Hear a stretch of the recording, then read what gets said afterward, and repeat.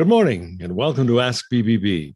I'm Jim Swan with Monica Braz, the Director of Marketing and Strategic Initiatives with BBB serving Western Ontario. Good morning. What is the name of the street you grew up on? What is the name of your first pet? Before you answer those questions out loud, you might want to hear what BBB suggests about online quizzes. We turn to the internet for everything from entertainment to grocery shopping. And as a business owner, maintaining a website is an important part of finding and dealing with customers. This morning, we'll explore some of the ins and outs of web design and internet technology with experts from Western IT Group. On this morning's Zoom call, we have Dan Martins, who's the president and owner of Western IT Group.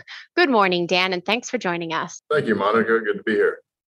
And Dan, you also brought with you today the marketing manager, Brianne Langille, and also Sean Kavanagh, who's the web designer. So thank you both for joining us as well.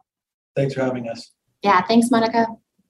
So, Sean, let's start with you. And if Brianne and Dan maybe want to chime in, that's okay too. You know, most companies have a website. What are some of the reasons they might want to consider looking at a new design for their site? Well, we have many clients coming to us to request redesigns. Mainly, they're trying to drive more users to their site in order to make more sales, essentially.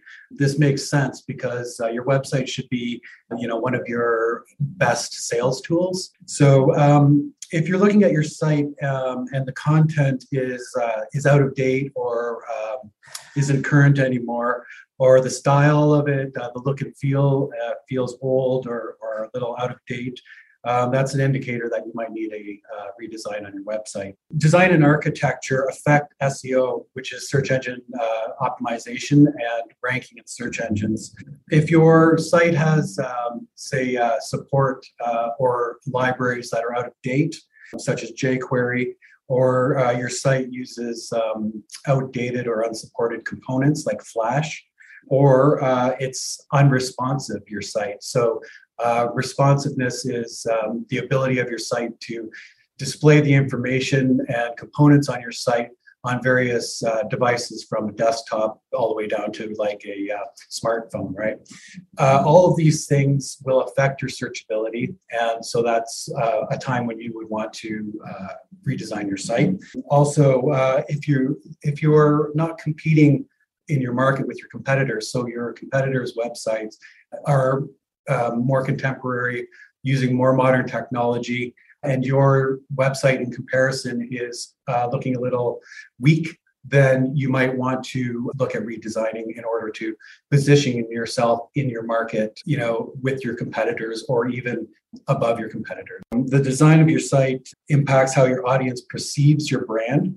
The impression that your site makes on its users, it can get them to remain on your site and learn more about your business, or it can kind of turn them off and create a problem with confidence, where the user doesn't see you able to provide the service that you're advertising. If they're not confident in your website, they're not going to be confident in your company, and they're going to go over to a competitor's website.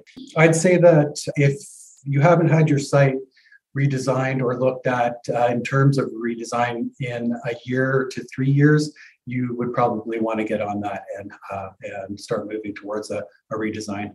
Okay, well, let's talk about the process then. How do you help a company develop the content and the design for the website? Okay, so the first thing that we do is we take a look at the client's industry. And this gives us an indication of the style or the aesthetic tone of the industry. When this information is gathered, we're able to place the client's business inside of the market where they would like it to be. So sometimes clients will want to kind of just follow the trend and kind of position themselves in the middle.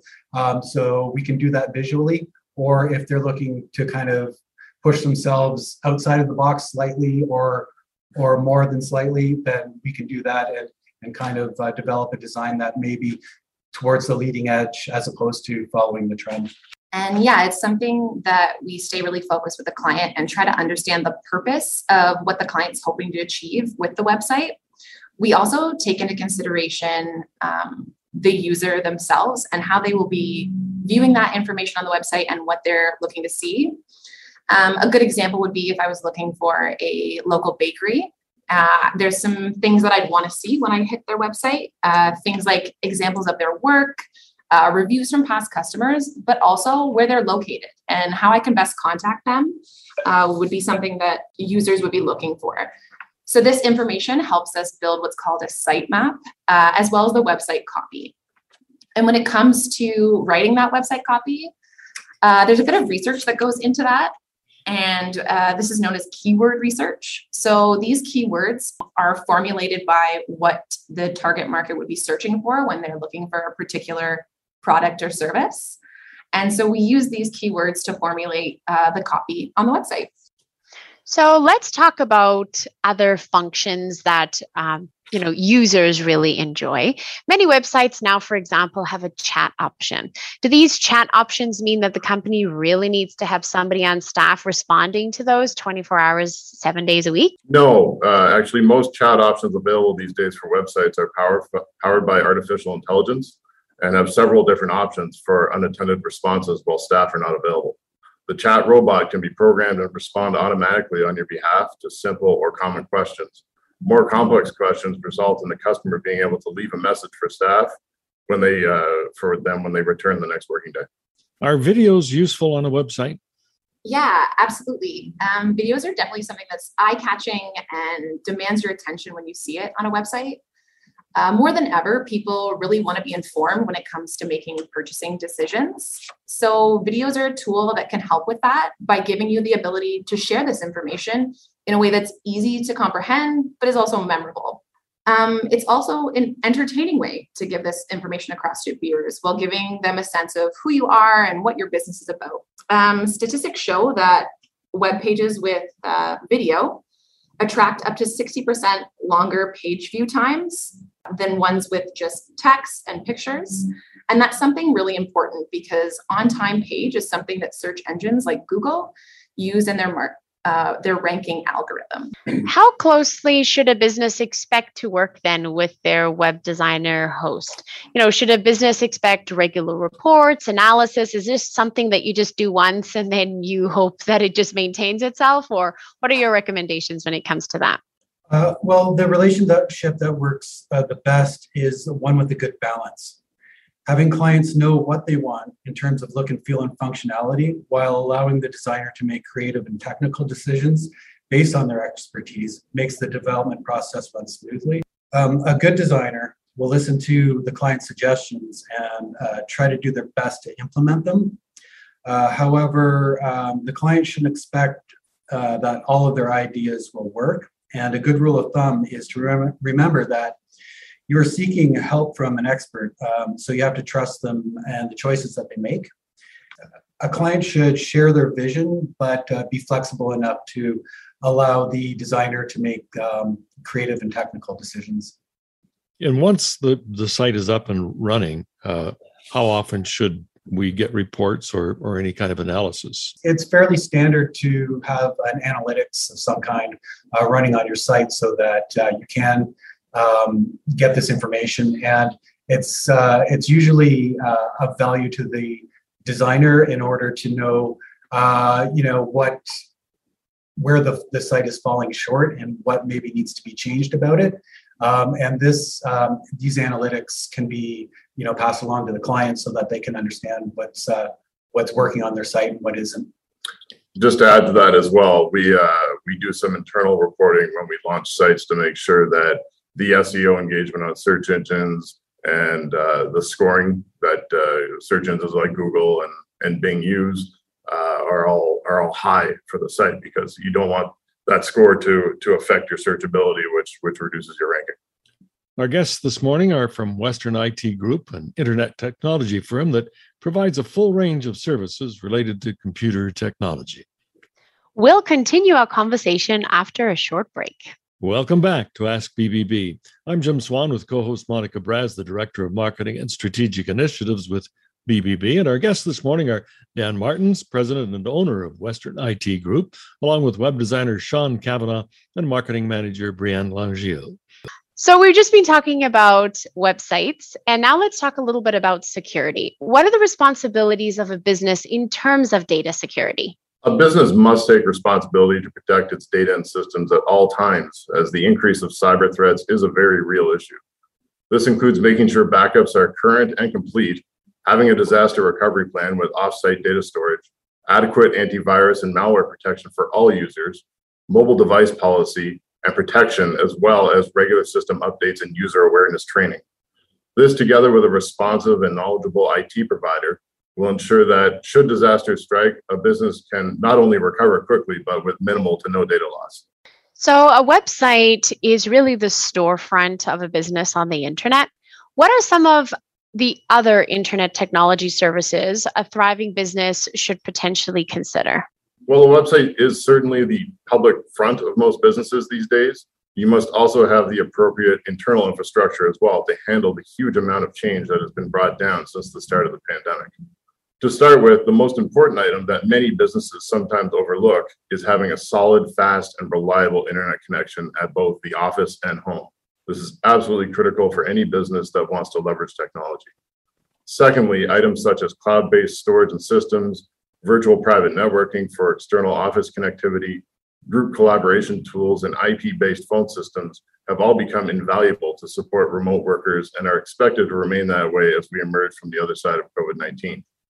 A business that is not able to facilitate remote workers in any capacity will not only have trouble keeping up with the pace of those competitors that do, they will also run into issues attracting talent to fill employment positions going forward.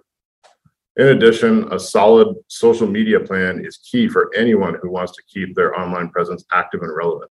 Many people know social media has changed the game regarding the way businesses advertise and communicate with potential customers. If a website is a new digital storefront, social media is an ever-changing interactive billboard that redirects you to that digital storefront. So let's look at some of the products that you offer. On your website, there's something called WIT 365. One of the packages that you offer. What is that? WIT 365 is the newest addition to our line of services and is aimed at providing a complete managed technology solution to businesses at a fixed cost. WIT 365 is a combination of enterprise-level Microsoft 365 for all users, cloud-based phone system complete with Microsoft Teams integration, cloud-based servers and storage in our own private 100% Canadian-owned and operated facility, remote device management, cloud-based backup and managed virus protection, and unlimited help desk support. All for one fixed monthly cost with no overages or surprises. The best way to look at it is that we provide the entire modern technology foundation for a business of any size to leverage, feel secure, and the unlimited support to back it up, just like having an IT professional on staff, all at a fixed monthly cost with no surprises. That sounds like something that's pretty easy for a business to implement. And, something else that has been around for a really long time are cloud services. So what should businesses really be aware of that and in making decisions about, what data that they put in the cloud and what are some of the risks in terms of security regards to having a cloud service? Cloud is the modern day term for hosted, which means you are leveraging the technology and infrastructure of a third-party provider using your internet connection as access. The older method was referred to on-site, where a business would run its own server and systems internally with no reliance on anything outside. With the advent of high-speed, reliable internet, businesses can now remove those dependencies internally and instead rely on external providers to not only provide the same services they once ran in-house, but also access technology and systems they never could have had the capacity or financial resources to run in-house. Modern day cloud systems are run in giant multi-million-dollar data center facilities that are far more secure and advanced than anything most businesses can afford or would desire to build. So by using a cloud service, you are effectively renting a small piece of a shared computing facility with thousands or millions of other customers. This allows you to enjoy massive enterprise-level infrastructure for a very small price. Cloud services also remove any requirement of the business to worry about hardware, software upgrades, and many security aspects that on-site systems require. Of course, with all good things come caveats as well, the biggest of which is that cloud services not only completely depend on your internet connectivity and the provider's uptime to be accessible, they can also come with huge downsides in terms of data access and control should you choose to leave the service you are subscribing to. Since you are effectively renting the service, you may find it difficult, if not impossible, to take your data with you when you leave, and could end up being held completely at the mercy of the provider. This is why it is good to do research on the cloud provider you are looking at and make sure an exit plan is available. A technology professional should be able to advise you on what the best choice is if you're looking at cloud options. So let's talk a little bit about cost and apportioning a budget for internet interactions. What sort of a budget line should a company expect to establish for this sort of service? So when we're looking at a company's budget when it comes to marketing and advertisement efforts online, a good rule of thumb is for a company to be spending somewhere between 12 and 20% of their gross revenue if they're a startup or a new business, where an already established business would be somewhere between the range of 6 and 12% of that gross revenue. From there, when we look at specifics like digital marketing, companies are spending anywhere from $2,500 to $12,000 a month.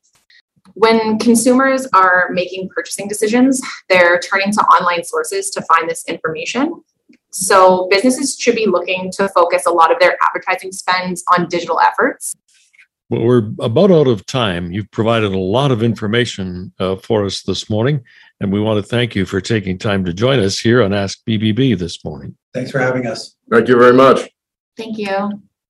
Our guests this morning were Dan Martins, president and owner of Western IT Group, Brianne Langille, the marketing manager, and Sean Cavanaugh, the web designer. Western IT Group is an accredited business with the Better Business Bureau with an A+ rating.